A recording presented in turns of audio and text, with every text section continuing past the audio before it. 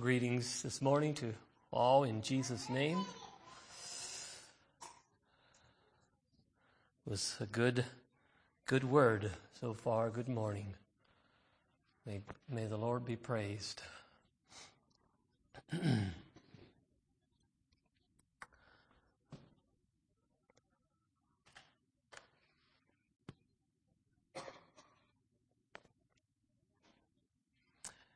Let's begin with prayer this morning.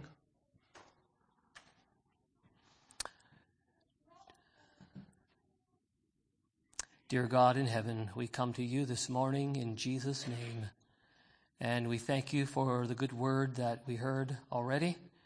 And Lord, we pray for your grace and for your Spirit to be here, Lord, in this next part of the service as endeavor to bring this message from you, Lord, and that which you laid on my heart. God, I pray for strength and grace and humility to speak these words, this truth in love. Lord, bless each one of us here. God, let your Holy Spirit have its own way in all of our hearts today, Lord. Thank you for the body of Christ. Thank you for the children of God, people of God, the world over, Lord. We pray for them this morning. We lift them up to you, God, wherever they're gathering together to worship and minister.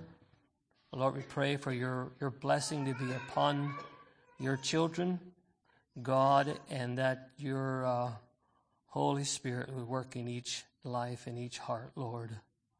Thank you that you're alive, Lord. Thank you for the word that is alive and living word, the living word of God. It quickens us, it blesses us, it strengthens us, Lord. It convicts us, it ministers to us, Lord. We pray these things in Jesus' name. Amen.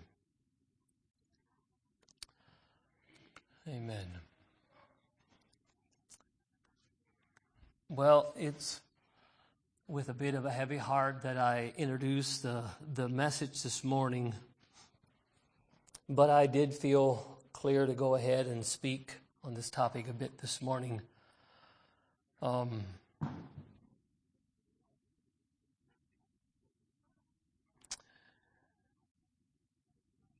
thought of the words that we are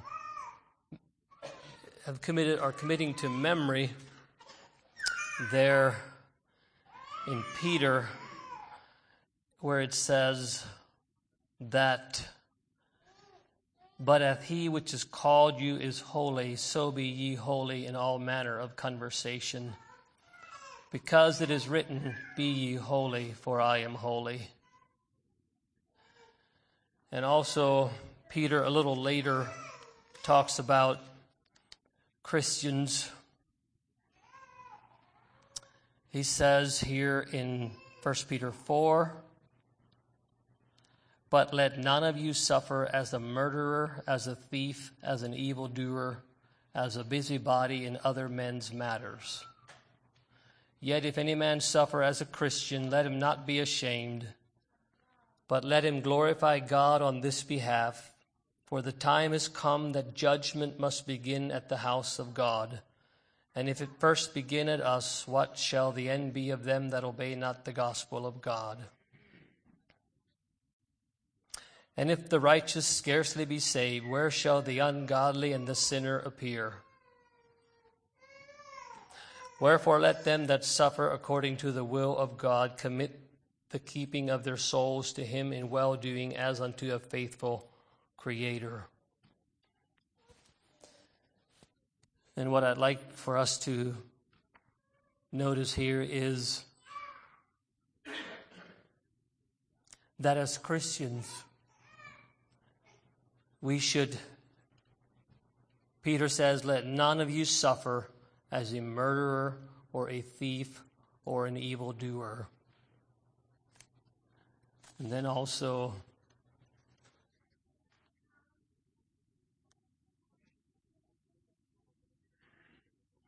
in Ephesians, Paul told them, "Be ye therefore followers of God as dear children, Walk in love as Christ also hath loved us and given himself for us, an offering and a sacrifice to God for a sweet-smelling savor. But fornication and all uncleanness and covetousness, let it not be once named among you, as becometh saints.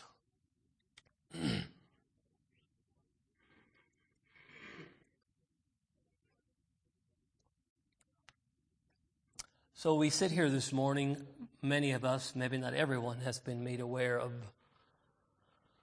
of the grievous sin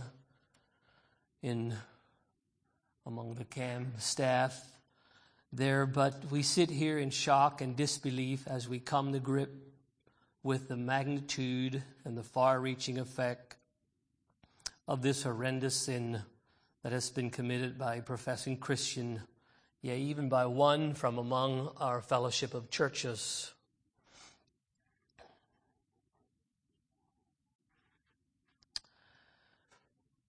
And I don't plan this morning to say much about this particular case.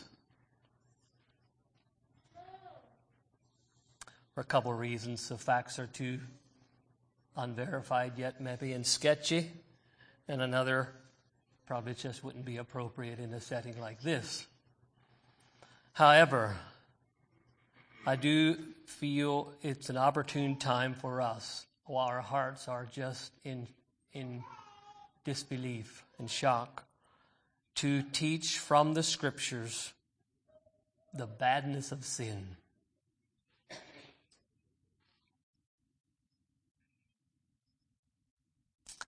It's bad.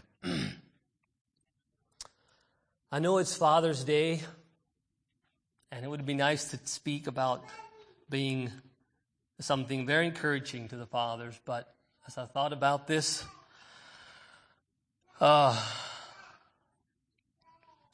thought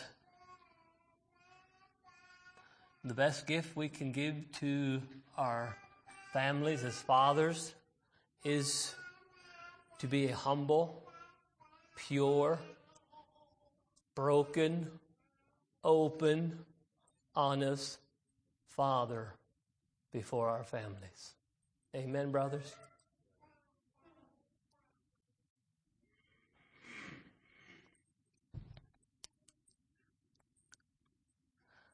Yeah, I'm not sure if I can get through this all.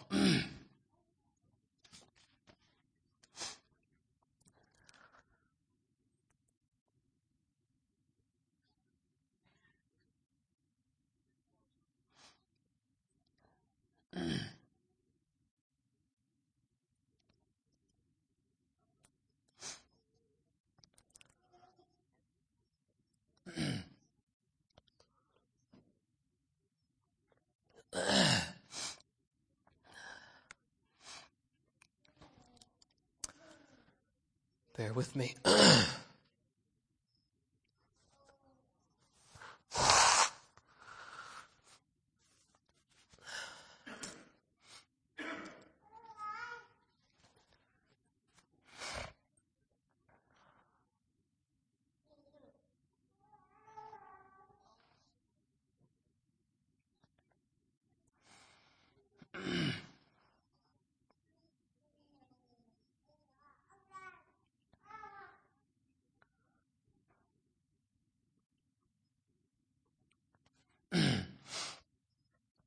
I don't plan to speak much this morning about God's mercy and forgiveness of sin.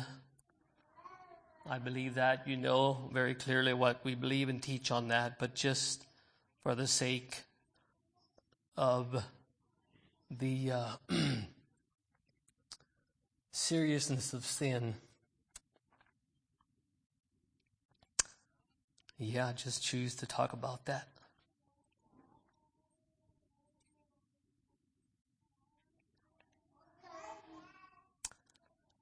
The badness of sin. Number one, what is sin? The simple and quick definition is sin is disobedience to God. To disobey God is to sin.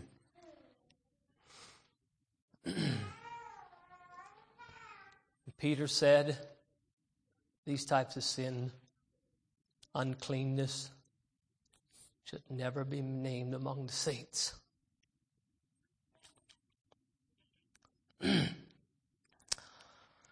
Yes. Sin is disobedience to God. Jude says that the angels which kept not their first estate, but left their own habitation, he hath reserved in everlasting chains under darkness unto judgment of the great day. There we see the seriousness that when even the angels which were in the presence of God rebelled and left their designated place, their own habitation, Peter gives the account that God casts them down to hell. And Jesus says that in Luke 10 that he beheld Satan as lightning fall from heaven.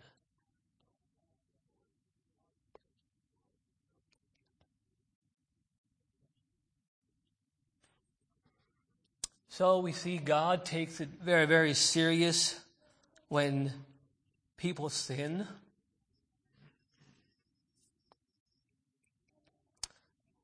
I believe especially so when it's angels or Christians.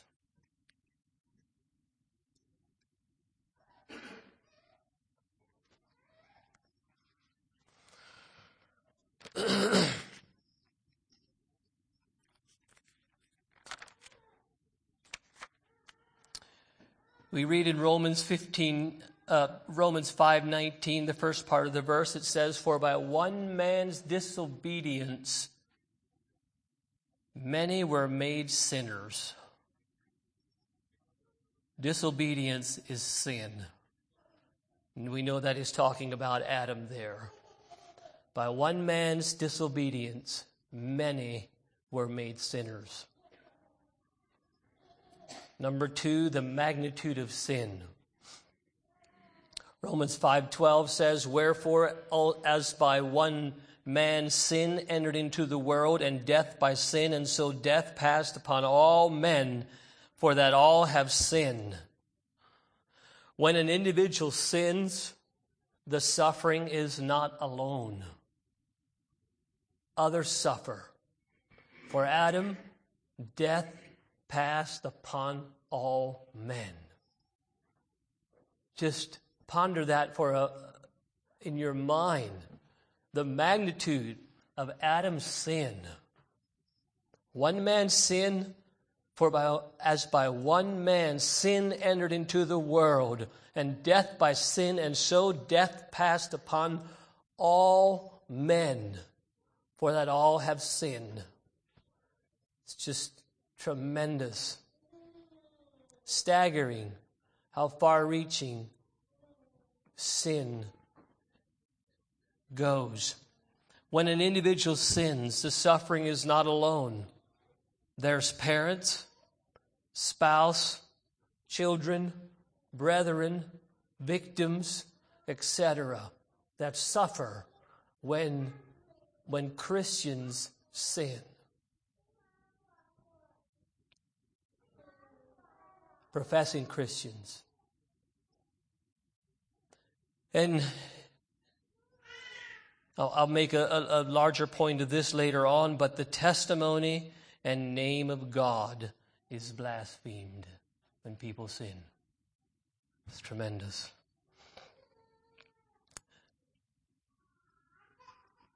Number 3, the record of sin.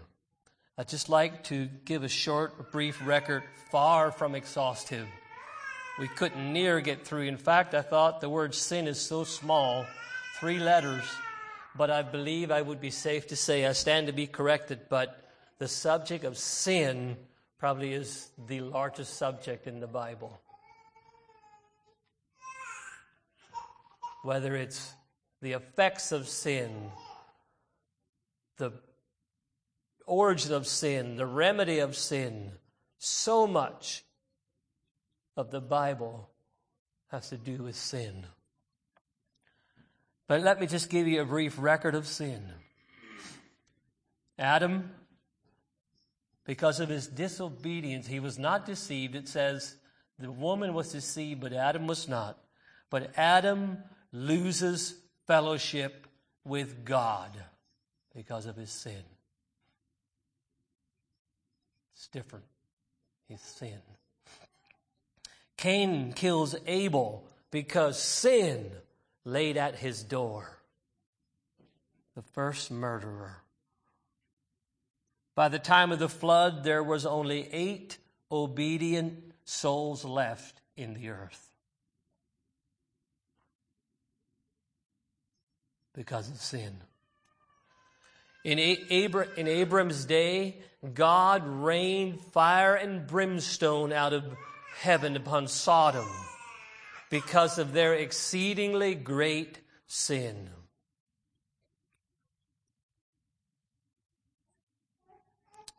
All of Israel who saw God's power in Egypt saw the miracles. Because of the sin of unbelief, did not enter the promised land save 2, Caleb and Joshua.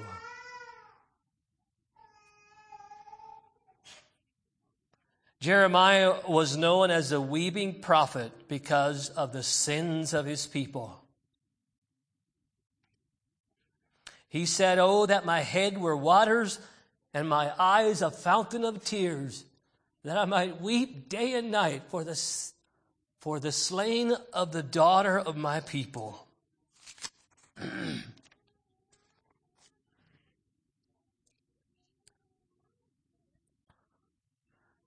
Most of the minor prophets begin their book from Joel to Malachi with a blazing message of judgment from God for sin.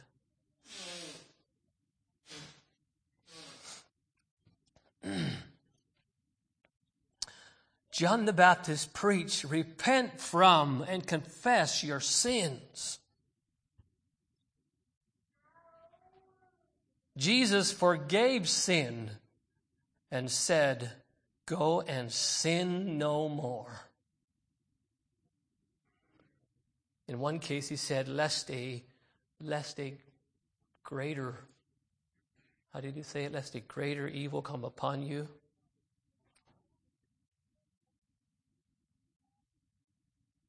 Sin slew Ananias and Sapphira. Romans 6:23, "For the wages of sin is death." Why do people sin?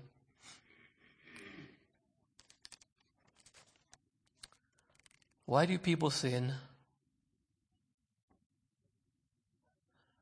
People that know the results of sin.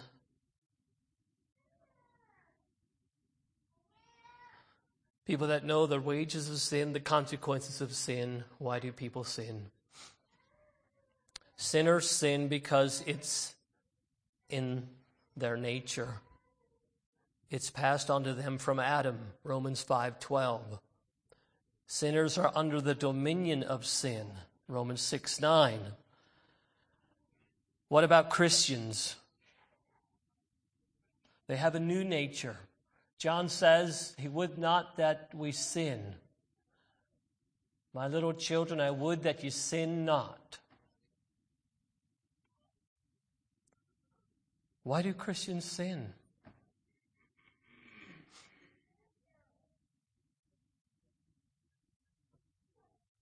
Well, there's a couple reasons. Because sin is deceitful is one reason.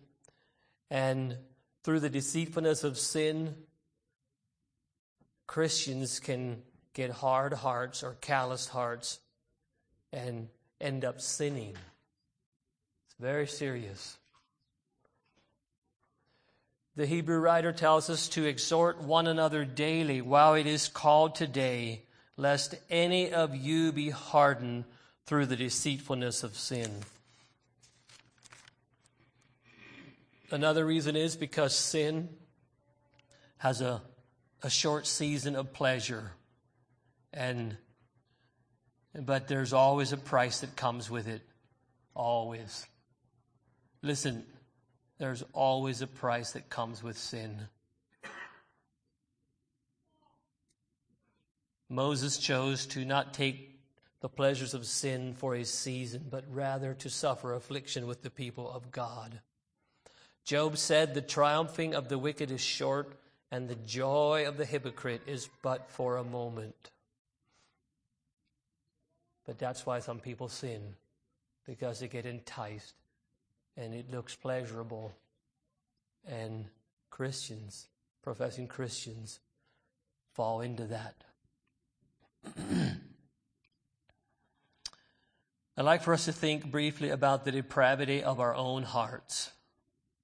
Brothers and sisters here this morning, I don't think that because of this, I don't think we need to be all suspicious of each other and all distrusting and no one can trust each other anymore. I don't think that. But brothers and sisters, we need not bury our head in the sand either. These things are never fun to talk about, especially when sin has matured, if I can say it that way, to such an extent. That's not a good choice of words. When sin has gone so far. And so we sit here this morning, not as those that should, like I said, be suspicious and mistrusting of each other. But I think it's very, very, very important that we all look honestly at the depravity of our own hearts.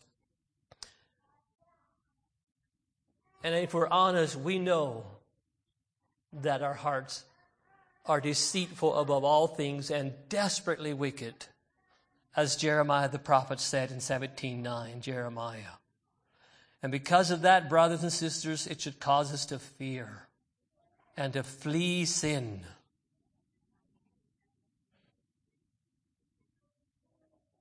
Someone said this, we are capable of every sin that we see our neighbor commit, unless God's grace restrains us.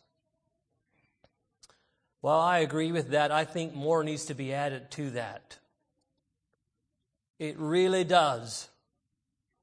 I will add to that we also need, along with that, an active, loving brotherhood, speaking and exhorting each other daily. I believe that. That's what the Bible says.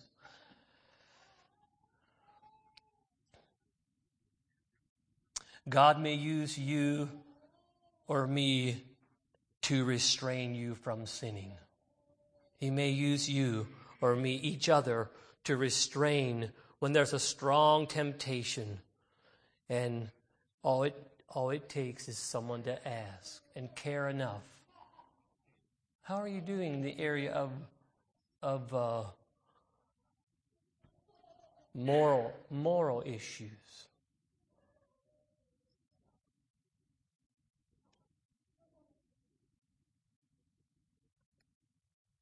That's our God-given responsibility.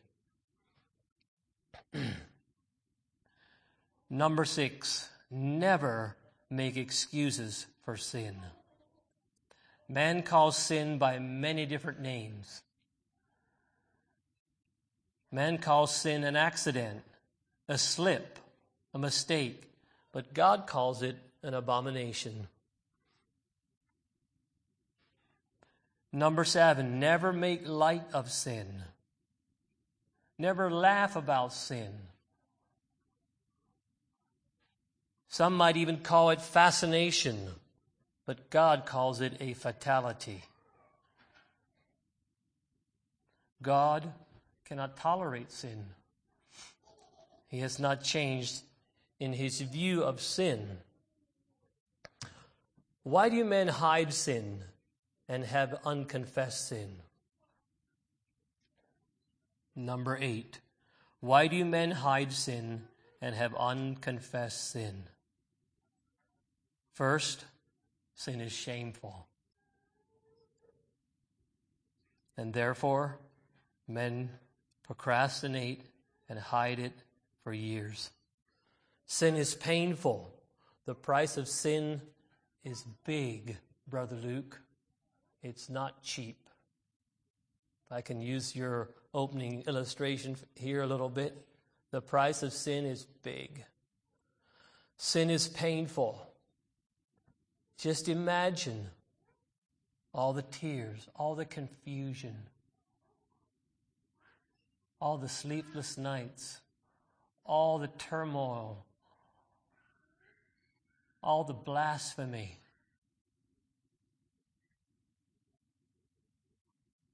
That sin has brought, even in this most recent situation. Sin is costly. So terrible, terrible costly. And so, men hide sin and think they can get by with it. But the truth of the matter is, first, they who hide sin will not prosper, spiritually speaking. The Lord will bring all the hidden things of darkness to light in the day of judgment. It'll all come out. And as shameful and as painful and as destructive and as costly as it is better to confess and get sins out beforehand and find forgiveness with God and send those sins beforehand to the judgment than to have it covered and have all those sins follow us to the judgment and there be brought to light before God.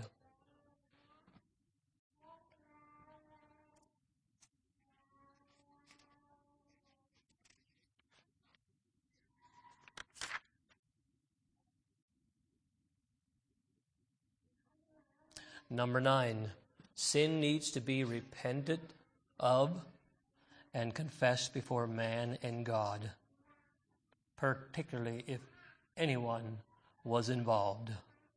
But even so, if you want to get really free from binding sin, you need to confess it before men as well. 1 John 1. Maybe we'll read that. 1 John 1, verse 5 through 9. This then is the message which we have heard of him and declare unto you, that God is light, and in him is no darkness at all. Be not deceived, brothers. Let's not be deceived. God will not be mocked. Whatsoever a man soweth, that shall he also reap. This is the message which we have heard of him, verse 5 of First John, chapter 1. Which we have heard of him and declare unto you, that God is light, and in him is no darkness at all. If we say that we have fellowship with him and walk in darkness, we lie and do not the truth. But if we walk in the light, as he is in the light, we have fellowship with one another, and the blood of Jesus Christ his Son cleanses us from all sin. If we say that we have no sin, we deceive ourselves, and the truth is not in us. If we confess our sins, he is faithful and just to forgive us our sins and to cleanse us from all unrighteousness.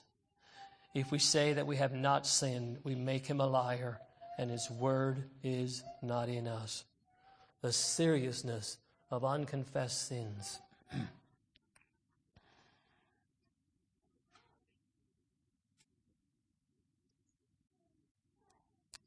Number 10. Examination of our hearts with the Scriptures. Turn with me to Romans chapter 2.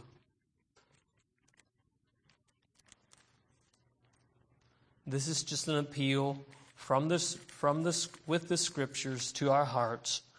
And I call this the sin of hypocrisy or irregularity. Basically saying one thing and doing another. Sins that Christians can easily fall into. Romans 2, verse 12.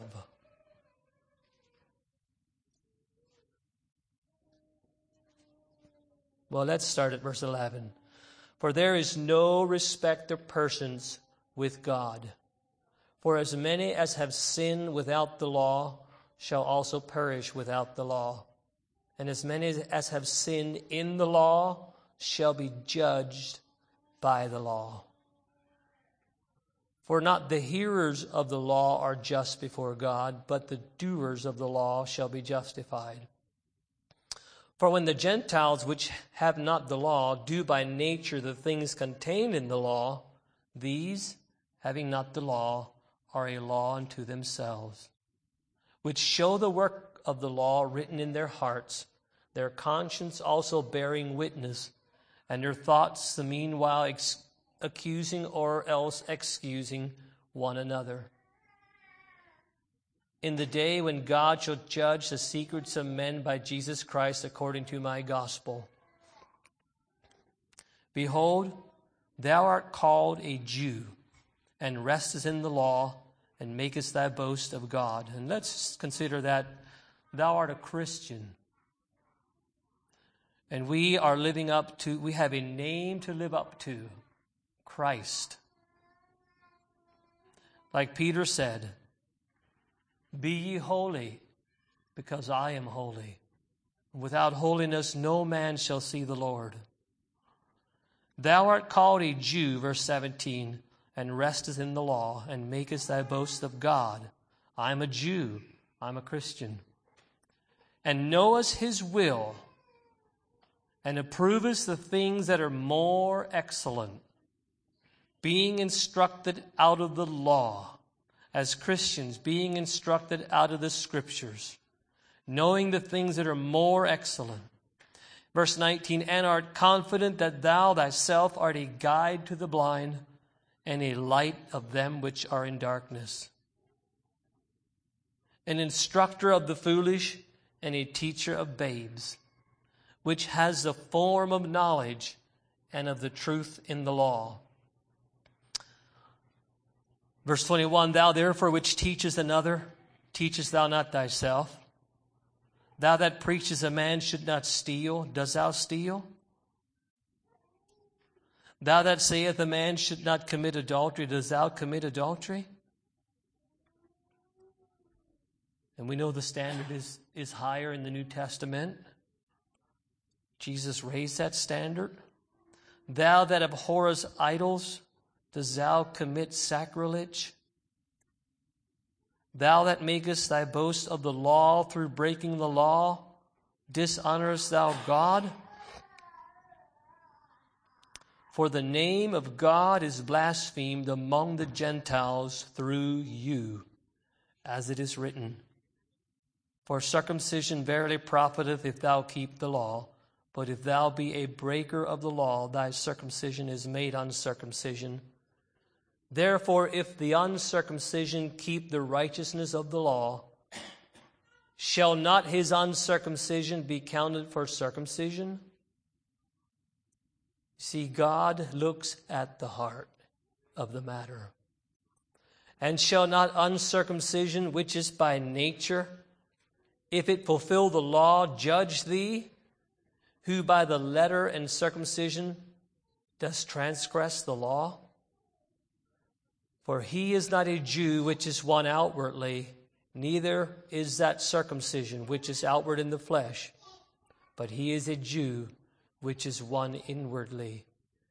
And circumcision is that of the heart, in the spirit, and not in the letter, whose praise is not of men, but of God.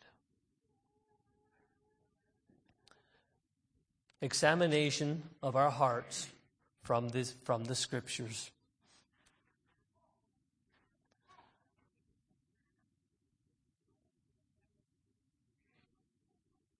Number 2, the sin of Christians giving the enemy cause to blaspheme. And we read one of those here in verse 24.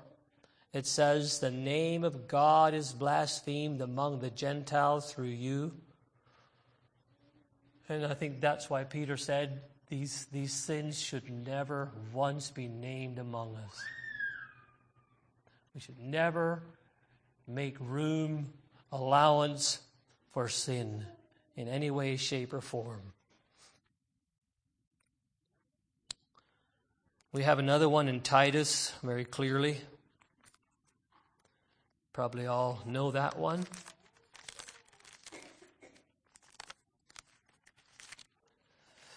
It says that, talking about the women, young women, verse 5, Titus 2, verse 5, to be discreet, chaste, keepers at home, good, obedient to their own husbands, that the word of God be not blasphemed. What happens when women, Christian women, very specifically here, step out of their place and give evidence to those that know them that they are not obedient to their husband? The world is like, whatever. And they blaspheme the word of God. Very, very serious thing for us to consider. Number 3, the sin of dishonor. 1 Timothy 6. You want to go there? 1 Timothy 6.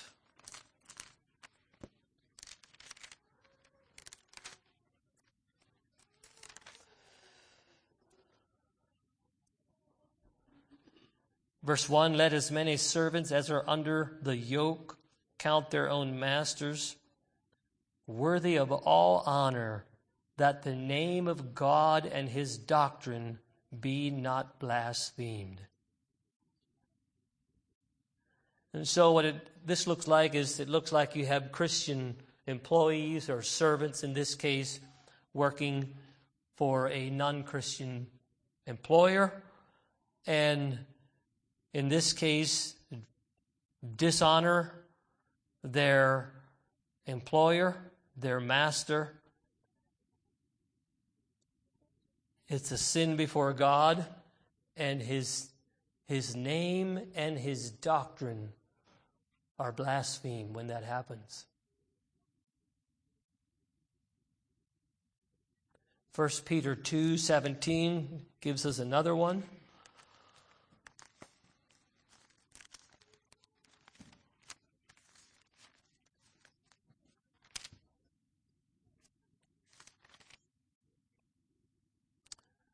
We'll read from 17 to 20. Honor all men, love the brotherhood, fear God, honor the king. Servants, be subject to your masters with all fear, not only to the good and gentle, but also to the froward. For this is thankworthy, if a man for conscience sake, for conscience toward God endure grief, suffering wrongfully. For what glory is it, if when ye be buffeted for your faults, ye shall take it patiently? But if, when ye do well and suffer for it, ye take it patiently, this is acceptable with God, indicating that the other is not acceptable with God.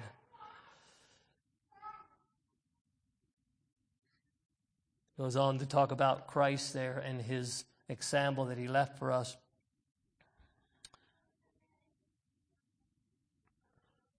And the last point I have is just that of us, and I can't say enough. I don't think I can make too much of this point, but it's not going to be a very long point. But it's so very important that we keep a tender conscience. Like we read there in the beginning, sin hardens the conscience if we neglect it. And slowly but surely, we lose our conscience towards sin. And we get used to it, and it should be repulsive to us. Sin should be repulsive. We are commanded to flee it and to not not even be comfortable with the appearance of it, avoiding the appearance of sin even. That's how serious it is. Sins like we just heard of don't just happen overnight. They start small. Somewhere there was a tender conscience that was hardened, I believe, and hardened and pushed away and grieved to this point. I really, really believe that. So keeping a tender conscience is a safeguard against sin. Romans 13:5. If you want to read, turn there, you can. Very, very important.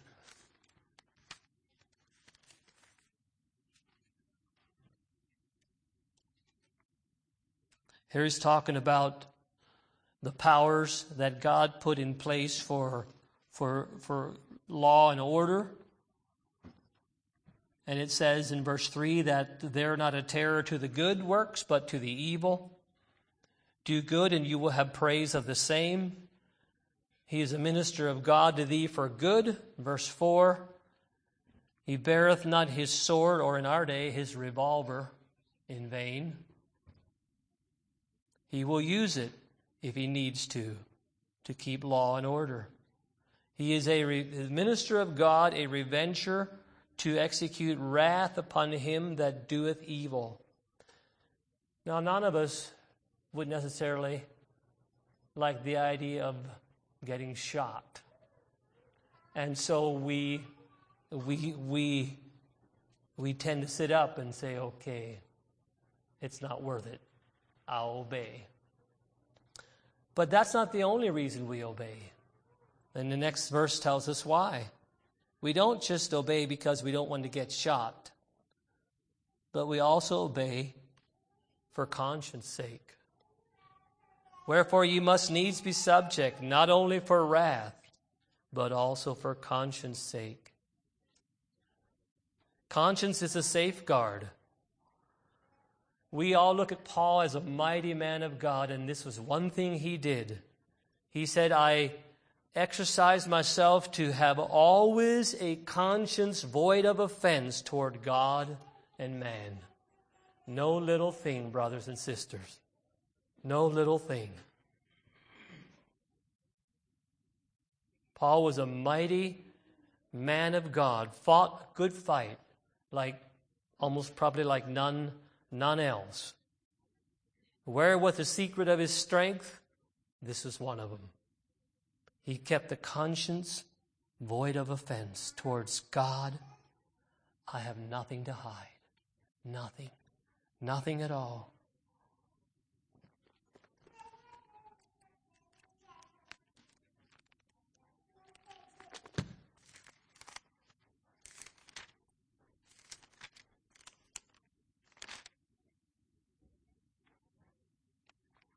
I don't know if I can turn to this what I'm thinking.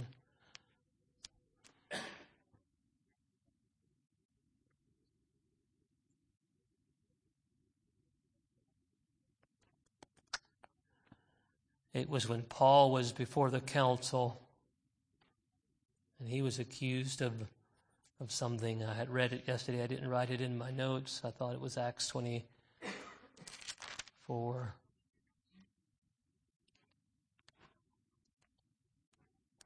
Where he said, if I can be convinced of wrong, I'm not afraid to die. Yeah, Acts 25. Listen to his testimony. Then said Paul, I stand at Caesar's judgment seat where I ought to be judged. To the Jews have I done no wrong, as thou knowest, as thou very well knowest. Acts 25:10. Now 11. For if I be an offender or have committed anything worthy of death, I refuse not to die. But if there be none of these things whereof they accuse me, No man may deliver me unto them. I appeal unto Caesar. So there we see just in the outworking of Paul so seriously keeping himself pure before God and a conscience void of offense.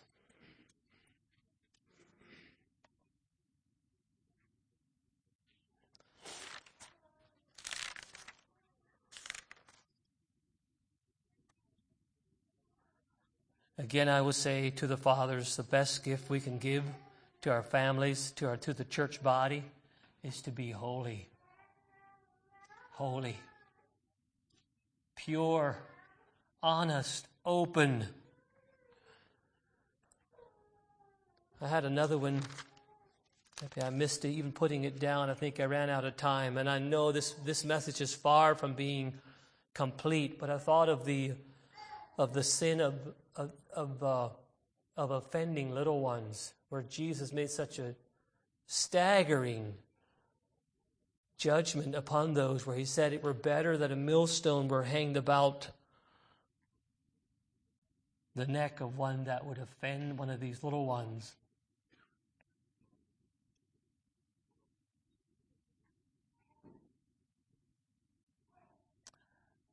Dearly beloved, let's playing games is over. I can't imagine. I hope it is.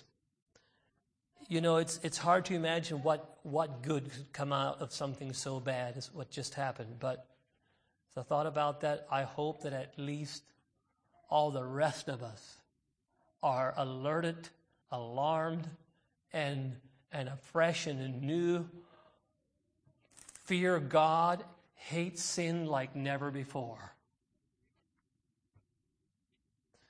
and take the necessary means and routes to stay pure before God, because I don't believe we'll do it on our own. I do believe Scripture is very clear that we need each other to speak into each other's lives and keep us on the straight and narrow road. I believe that. Fathers, mothers being keepers at home, this involves that.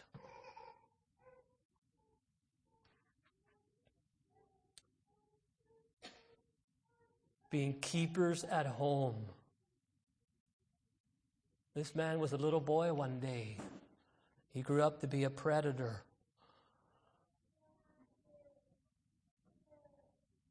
Where was the wall broken down? I don't know. But Timothy says that the mom should be keepers at home. And so let's let this thing work some good in us. That's my plea this morning. Because sin is so bad, so awful, so terrible. May God give the blessing. I think I'll let it at that.